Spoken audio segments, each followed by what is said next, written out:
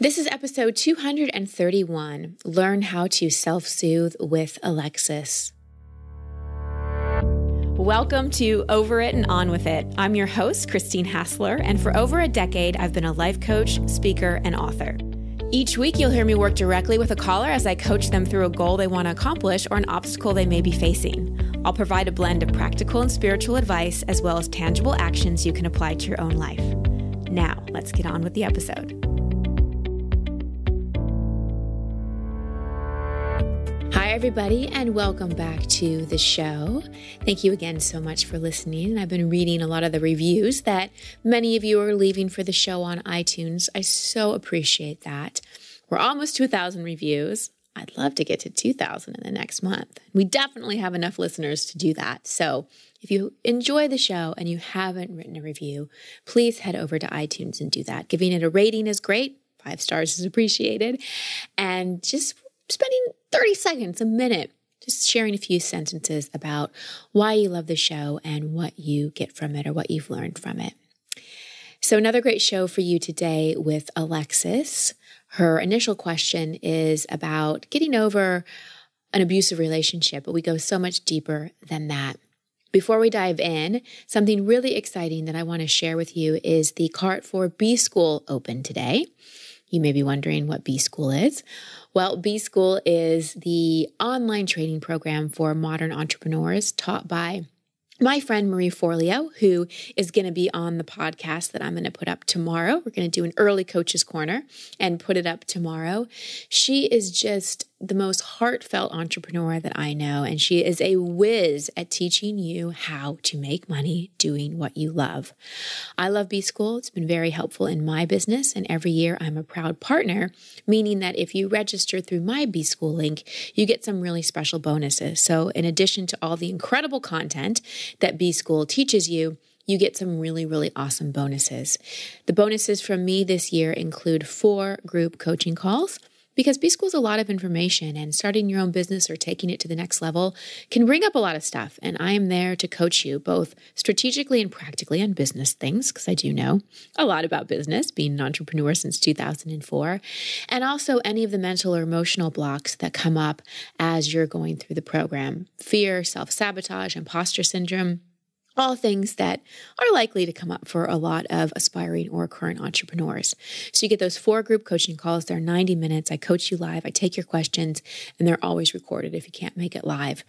4 custom meditations. I recorded meditations specifically related to the B School content that will help you assimilate the information. A Facebook group that I'm very active on, along with Jill Esplin, who is just masterful at answering your business questions, especially around business management, sales, enrollment, all the things that she does for our business. And check out these 2 bonuses, because these are just priceless. You get a 1-day retreat with me. So every year for my B School grads, I offer a 1-day retreat that's a little bit of a mastermind as well. You come, it's probably going to be in Austin this year, and you get to mastermind with me, with Jill. We help with sales, enrollment. We dig into your business. People that have come to the free bonus day have said that that was worth the entire price of B School. It's just so valuable. And we're throwing in a new bonus this year, which is you get free access to my masterclass for coaches, retreat leaders, facilitators, basically anyone who wants to be an influencer or helper in the personal development space. I have an online masterclass where I teach you how to be masterful and profitable as a coach. Everything from identifying your avatar, marketing, how to enroll clients, how to deal with objections, how to build retreats and enroll those. It's a super comprehensive, very valuable course. So you get all of that. And if you want to check all that out, if it was a lot to take in, just go to christinehassler.com/B School. If you missed the free training videos that Marie put out, you can go to christinehassler.com/training. If you can't remember all of that, just email Jill at christinehassler.com and she'll hook you up as well. So Alexis, our caller today, like I said earlier, she has questions about how to find self-worth after getting out of an abusive relationship. But what we really get to is self-worth is part of the issue, but not really the direction that she needs to go the most. Really, she needs to go into self-soothing. And you'll learn about that as you listen to the call. So as you're listening, consider, are you getting out of a breakup? Do you ever fear that you're codependent or have codependent patterns? As a child, did you ever feel like you were walking on eggshells? And how are you at self-soothing? When you get triggered, when you get a big emotional reaction, do you try to distract yourself with it, even by doing something positive like positive thinking or affirmations, but you're not really actually dealing with the feelings? So keep these questions in mind as you listen to my session with Alexis. Before we dive in, I want to thank my sponsor for the week. Most of you who've been listening to the show know that Steph and I are currently in between homes. We moved into our new home in Austin March 1st, but we have been living out of suitcases since November 30th.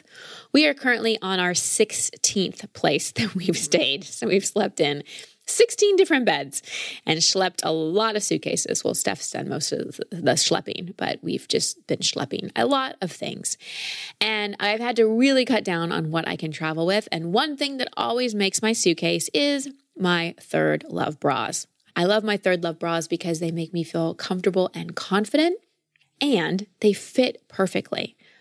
All of Third Love bras are designed to fit you, not the other way around. They're designed with measurements from millions of women, and so their bra sizes are meant to fit your life. They have over 80 bra sizes, even with half cup sizes. So you're sure to find the one that fits you. You can go to thirdlove.com/overit and take their Fit Finder quiz. Over 15 million women have taken the quiz today. It's actually fun and takes less than a minute to complete. And you can really identify which kind of bra is going to fit your size and shape the best. Third Love offers the perfect fit promise. Every customer has 60 days to wear it, wash it, and put it to the test. If you don't love it, return it, and Third Love will wash it and donate it to a woman in need. And returns and exchanges are always free and easy. And like I said, it's hands down the most comfortable bra you'll own, which is why I always travel with mine. Straps that don't slip, tagless labels, no itching. And Third Love donates all of their gently used returned bras to women in need, supporting charities in their local San Francisco Bay Area and across the United States. So far, Third Love has donated over 15 million in bras. So here's your call to action. Third Love knows there's a perfect bra for everyone. So right now they're offering my listeners 15% off your first order. Go to thirdlove.com/overit to find your perfect fitting bra and get 15% off your purchase. That's thirdlove.com/overit for 15% off today. And now on to my call with Alexis. Alexis, welcome to the show. How can I help? Hi. So I've been on your coaching calls before, and I've kind of been diving a lot into self-work and everything like that. So there's a lot of things that I know we cannot get accomplished in this 15 minutes. But basically, my biggest thing right now is, like many people, I just got out of a relationship that was emotionally and physically abusive. And so I recognize that I need to work on codependency, which I feel like I need to go to therapy for that. But another thing is just kind of finding my self-worth again after all of that is the biggest thing that I'm struggling with. Well, I really acknowledge you for getting out of it. It's a big deal. I hope you're proud of yourself for that. And this is where self-worth starts, Alexis, is being proud of yourself. Because I know just from what you said that there's probably some judgments and there's some voices in your head like, why did I stay in it? How did I attract this? And so there might be some self-judgment. And a big part of gaining self-worth is noticing when that judger voice comes in and shifting it to something that is more soothing and also encourages us to feel proud of ourselves, because when we have self-worth, we acknowledge ourselves, we feel proud of ourselves. So can you feel in this moment proud of yourself for getting out? Yes. Is there a button there? I was just going to say a but I know I'm working on that, because I have been working on like how I talk to myself. And I have been recognizing lately that even when I'm proud of myself for, like, I just graduated college, even when I'm proud of myself for that, there's always a but after it. Mm-hmm. But it took me forever. Or same with the relationship. I got out of it, but I still want to talk to him, or it took me forever, or am I going to track that in the future? There's always a but. Yeah, I hear you. How long were you in the relationship? On and off for a little over 2 years. Okay. And what do you think attracted you to him? Well, initially it was his stability. So he had a stable job. He was living on his own. It was very different from everyone else that I had dated. So initially that was what attracted me to him. And then quickly it fell apart where he lost his job. And I mean, from the get-go, I noticed that he didn't handle stress well or life situations well. So that was like the initial red flag. And then it kind of just kept getting worse and worse and worse. Mm-hmm. And would he be abusive only in times of stress, or was it pretty consistent? It really didn't matter. He was just consistently emotionally or physically abusive. So the physical abuse only happened once, which I know doesn't make it correct or right, but the emotional abuse was pretty much all the time. Even I would say it was emotional abuse when I specifically asked him to not talk to me in certain ways, and he still did it, which he would write it off as he was just joking and I need to lighten up. Mm-hmm. And how was he emotionally abusive? When he would do something, sorry. It's okay. It's okay. I think a lot of times I would get blamed for things. Mm-hmm. And like I would go into a conversation knowing what I wanted to say and then leave feeling crazy because he would put blame on me and say, literally call me crazy and say mean things to me that I would just back down instead of sticking up for myself. Mm-hmm. Because he would say he didn't want to fight. So instead of sticking up for myself, I just shut down. Yeah. Yeah. Well, how was he? Was he ever emotionally available? Did you ever feel like he was empathic with you? No. I guess actually in the beginning, there was a few times that he would say like, let's sit down and like talk about things. And he would act like he wanted. It's kind of crazy because in the beginning it was like what I wanted, but it didn't last very long. Yeah. So you're saying a couple things here, Alexis, that make me think that he might have either been a narcissist or had narcissistic tendencies. You're saying that in the beginning, he was kind of into you. Very common. Narcissists are very good at charming and being all into you in the beginning.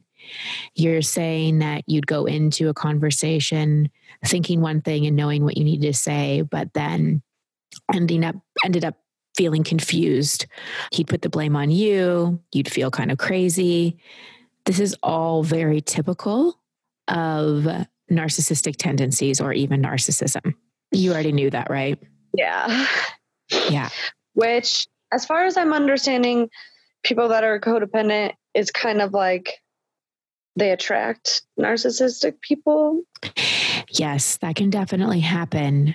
And let's back up from codependence just a little bit, because the other thing that can happen often is that empaths attract narcissists, people that are highly sensitive, people that are big feelers, people that, and a lot of times people that have trauma as a child actually become more empathic because their sensory system was so overloaded and overstimulated in some ways. And often as a response to trauma, we become even more sensitive. There's kind of two ways we can go. We can sort of shut down or we can become even more sensitive.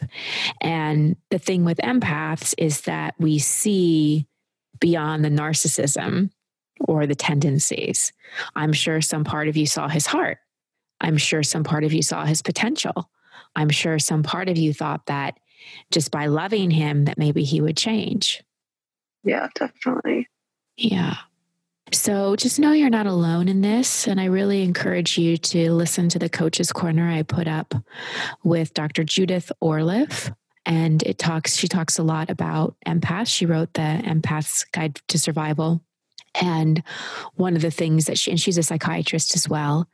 And one of the things that she points out is that it's very, very common for empaths to end up with narcissists or those with narcissistic tendencies. So to help with your self-worth, I think it's important to know you're not crazy, you're not stupid, you're not weak, and you're not alone. This is common. I guess a lot of what you're saying is things that I already know. honestly.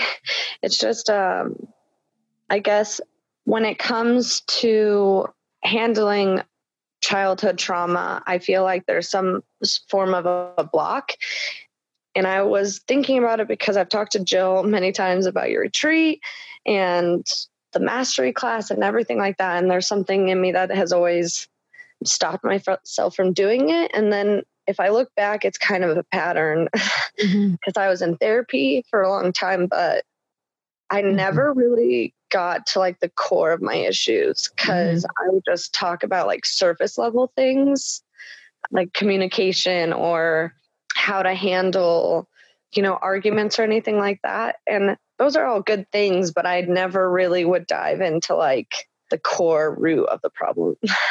Well, you said something. You said a lot of the things I've said you already know, which tells me you're kind of stuck in the awareness phase of personal development.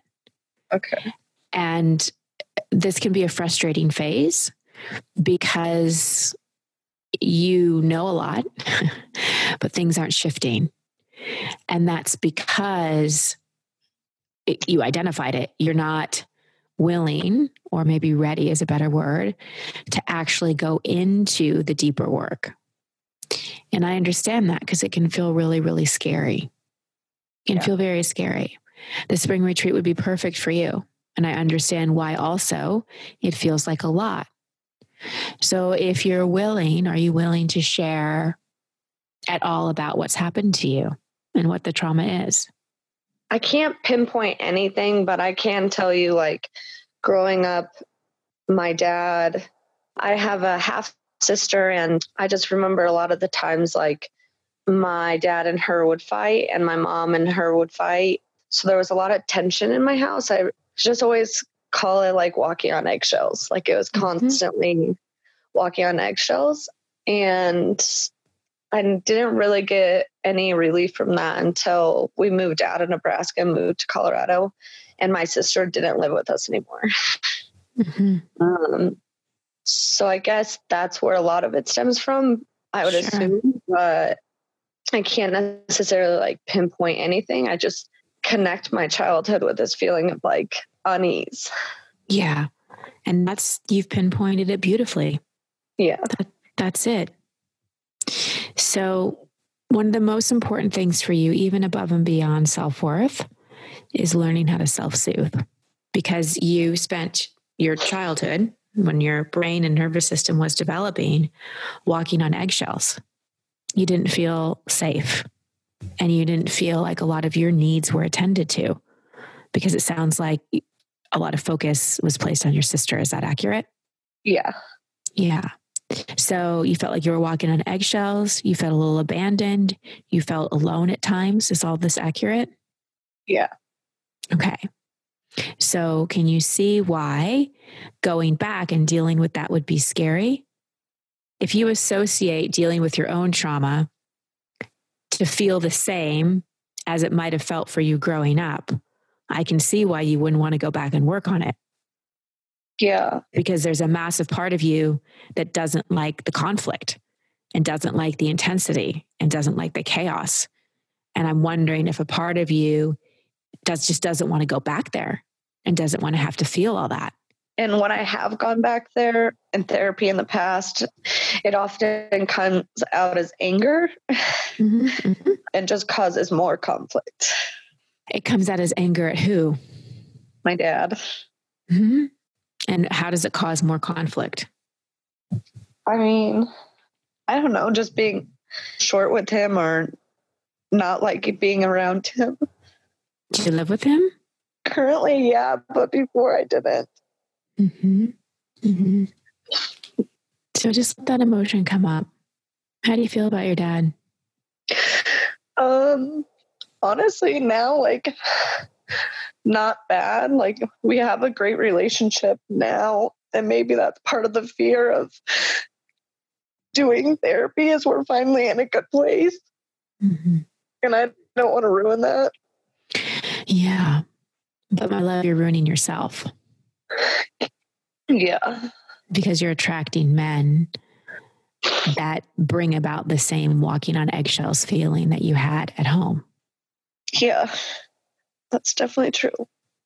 And dealing with it isn't going to make your relationship worse. It's going to make your relationship better. Maybe not in the short term, but definitely in the long term.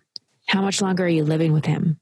I'm moving out in March, and my plan is I got the personal mastery, so I stopped thinking about it. I just got it. So I'm going to start it after I move out was my plan.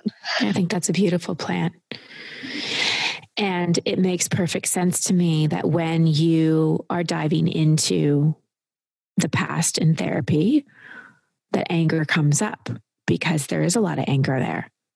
A lot of anger that sounds like, why are you fighting all the time? A lot of anger at your sister, a lot of anger at your dad, just a lot of anger at your unmet needs.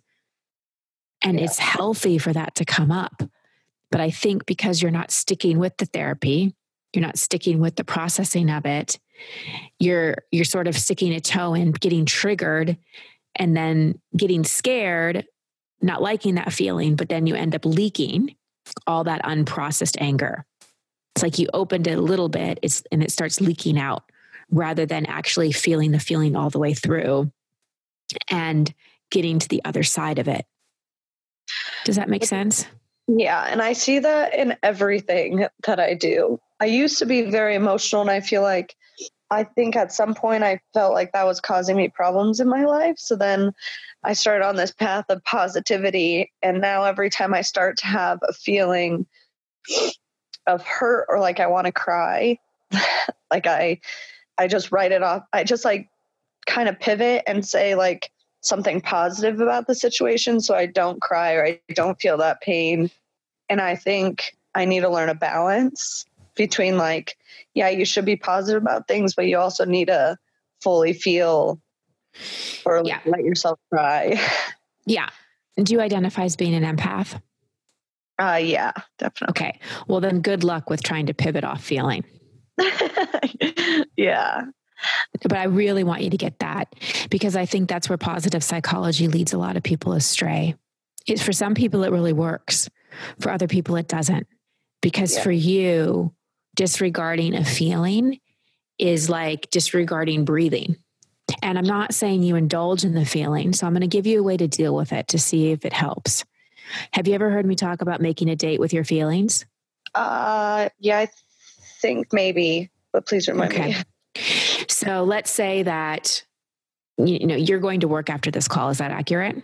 Yes. Okay. So let's say it's 3 hours from now and something happens at work and it reminds you of this conversation and you feel like you want to cry. Instead of thinking positive, I want you to put one hand on your heart and inside go, and you can do this quickly and you can do it in your head. Just go to the bathroom if you need to. Just say, sadness, I feel you. I acknowledge you're there. And I'm going to give myself full permission to feel you and see what messages you have for me at 9 p.m. tonight or 10 p.m. tonight or 8 a.m. tomorrow morning when I have space and time. And right now I'm just going to take a deep breath and tell myself everything's okay. Because you need soothing strategies, not positive thinking strategies. That makes sense. Yeah. And so let's say you make a date with that feeling and maybe you're too tired tonight. So maybe you say the date is 9 a.m. tomorrow and you journal and you cry and you let yourself just feel. And then you do something soothing to replenish it. Because when we release a big emotion, we want to then nurture ourselves. So that could be taking a nice warm shower. That could be listening to a beautiful song. That could be having a cup of tea and cuddling up with a blanket.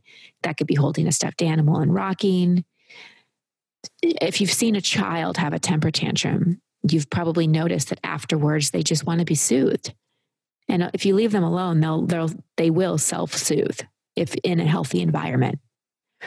And that's what was missing. No one was there to soothe you when you were getting triggered by all the fighting and conflict that was going on in your home. And so basically you've just absorbed conflict. Yeah. My only question is, once I understand acknowledging it and then setting it aside for later, but I guess I struggle with, like, I journal, but I struggle with like emotionally journaling or like really like getting to that place again. Because it's almost like I still have those feelings, but they feel like they just get buried a little. Yeah. Yeah. Well, that's why help is important at a stage like this, because again, you missed out on some developmental phases. And because your parents in a lot of ways were preoccupied with your sister, they weren't there for you in the full way that they needed to be. Do you see that? Yeah, definitely. This is not about blaming them. This is not about making them wrong. This is about helping you understand how you work. So since you missed a lot of that, you may need some help. It may be continuing therapy. It may be, I love that you're in mastery. I'd love for you to come to the spring retreat because that would be a great place to be able to do it. And it's doing these kinds of emotional release work in the presence of someone who knows how to hold you and know how to walk through. And when you're doing it on your own, when you're journaling, instead of a journaling about what is happening, try to do what I call release writing, where you're just writing using I feel statements. I feel sad because, I feel angry because, I feel mad because, I feel hopeless because. Don't write about what's happening. Write more about what you're feeling. I feel tension in my belly. I'm crying so hard I can barely see. Like, just get out what you're actually feeling and experiencing rather than trying to describe it. Okay, that makes sense. Because then there's not as much thought that goes into it. Yes. Yes. Yeah. But what I would say to you is, I hear you on the self-worth, but let's just put that aside, because really this is about learning how to self-soothe and how to really understand yourself as an empath and how to be patient with yourself as you're going back and dealing with some of the things that are coming up for you. Oh, they're hard. I know, but you can do it. Definitely. You can totally do it. Does this give you some clarity? Yeah. I mean, I just need to take the action steps, and that's where I feel like I've been for a while. Well, you're moving out. You bought mastery. I would really encourage you to come to spring retreat. Those are some incredible action steps. You called me today. Like, let's acknowledge you again. Let's be proud of yourself instead of looking how far you have to go. It's important to look at how far you've come. Yeah. You've got to know that you can trust yourself and rely on yourself, and you can do this. You can do this. Okay. Okay. Take good care of yourself. Put one hand on your heart and one hand on your belly. Take a deep breath. Just say, I am loved and I am safe. Wow. In a very short period of time, I felt a lot of emotions. Yeah. Yeah. Try saying it out loud. I'm loved and I'm safe. I am loved and I am safe. Yeah. Yeah. And those emotions are coming up, sweetheart, because you feel safe in this moment. Yeah. You're talking to someone that sees you, that understands you, and emotions tend to come up when we feel safe. So keep putting yourself in situations where you feel safe. That makes sense. And keep making dates with those emotions to feel them when you feel safe in your own room, on your own timeline. Stop pushing them aside. Just give them a place where they feel safe to express. Okay. All right. Well, that's a good start. It's a good start. This is a step-by-step thing. Yeah. Okay. I'm sending you lots of love. Hopefully I'll see you at the spring retreat. Perfect. Thank you. So this again was one of those calls that started with one question and went in a different direction. So as you heard, Alexis' initial question was about how she has self-worth after getting out of an abusive relationship. And one of the things that I really wanted to emphasize to her and also to you is that a big part of self-worth is feeling proud of ourselves. So I could tell she was still really grieving the relationship and had a lot of shame that she should have known better. Or she should have got out of it sooner. But she's out, and she has to really, really be proud that she got out and she's looking to learn and to grow and to heal. We can't amp up our self-worth if we keep judging and shaming ourselves. So if you're trying to increase your self-worth, I want you to consistently think of things that you're proud of, not just accomplishments, but choices and characteristics and courageous actions that you've taken. Increase that feeling of pride, and that's going to increase that feeling of self-worth. So when Alexis was talking to me about her relationships, she said some things that made me think he was a narcissist, or at least had some narcissistic tendencies. She said she'd go into a conversation feeling like she knew what she was going to say, but then would leave the conversation feeling crazy. He would even maybe call her crazy and tell her things that made her really doubt herself. He was super charming in the beginning, but then it kind of became all about him. All of these point to a degree of narcissism. And one thing that I pointed out is that narcissists are often very attractive to empaths. Well, and why is that? Well, because empaths have huge hearts and they often see behind the narcissism. So while narcissists are completely self-absorbed, often empaths are selfless. We're so about pleasing others and making sure other people are happy, and we're very kind of other-focused in a lot of ways. And often that's a combo where both of us can learn lessons. If you haven't listened to my Coach's Corner with Dr. Judith Orloff, I highly suggest going back and having a listen at this, because she really, really talks about why empaths are often attracted to narcissists. So if you are an empath and you are with a narcissist, my big encouragement to you is to get out of the relationship. No matter how much you love them, they really can't feel empathy, and they can't give you the love and the attention and the tenderness that you really, really need, not just as an empath, but anyone.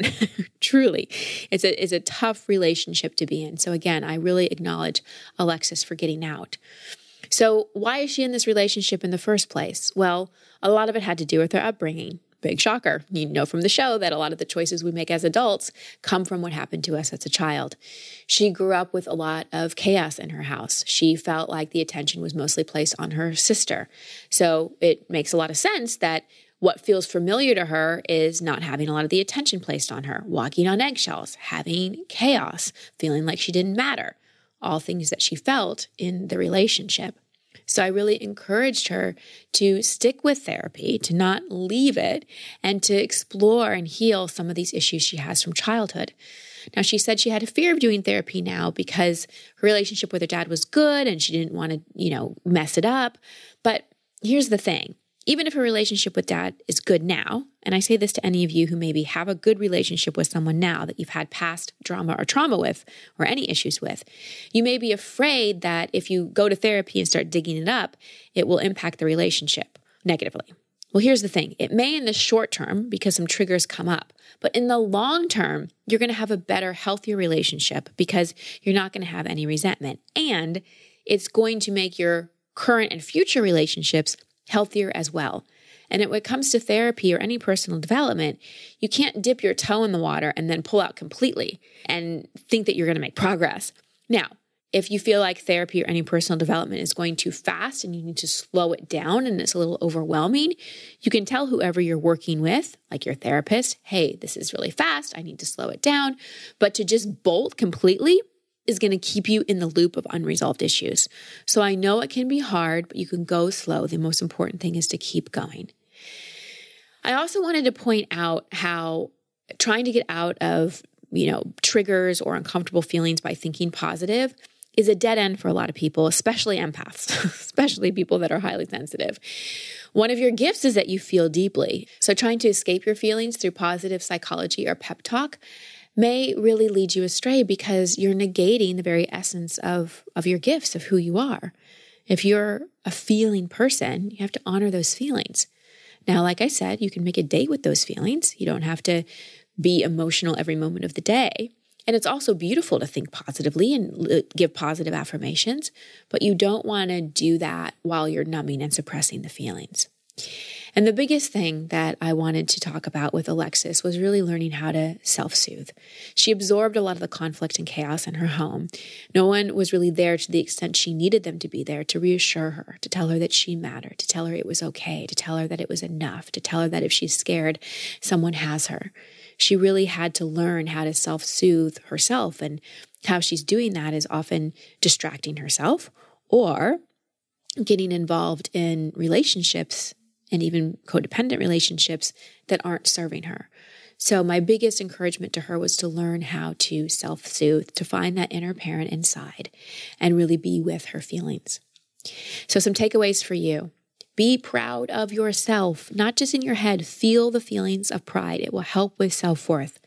Go back and listen to my Coach's Corner with Dr. Judith Orloff if you haven't yet. Make a date with those feelings when they come up if you can't process them in the moment. Don't suppress them or try to avoid them. Just say, hey, sadness, hey, anger, hey, shame, I feel ya. I can't totally give you airtime right now, but at 9 p.m. tonight, when I'm back in my home, I can. When you're journaling and just describing events, you're really not emotionally processing. Use release writing that I teach in Expectation Hangover in my mastery class. Don't journal about a description of events. Really journal using stem sentences like, I'm mad because, I'm angry because, I'm scared because, I'm shamed because. Get into the feelings. Don't write about what's happening. Write what you're feeling. And then finally, my favorite self-soothing technique, one hand on your heart, one hand on your belly, and just saying and feeling, I am loved and I am safe. Because you are. All right, everybody, that's the show for today. Sending you so much love and many blessings. Until next time. Thank you for listening to Over It and On With It. I love hearing from you, so please post your comments or questions at christinehassler.com/podcast. That's also the place you can sign up to receive coaching from me in an upcoming episode. And if you love this show, please share it and subscribe in iTunes. You can find all my social media handles and sign up to be part of my community at christinehassler.com. Until next week, here's to getting over it and on with it. Much love and many blessings.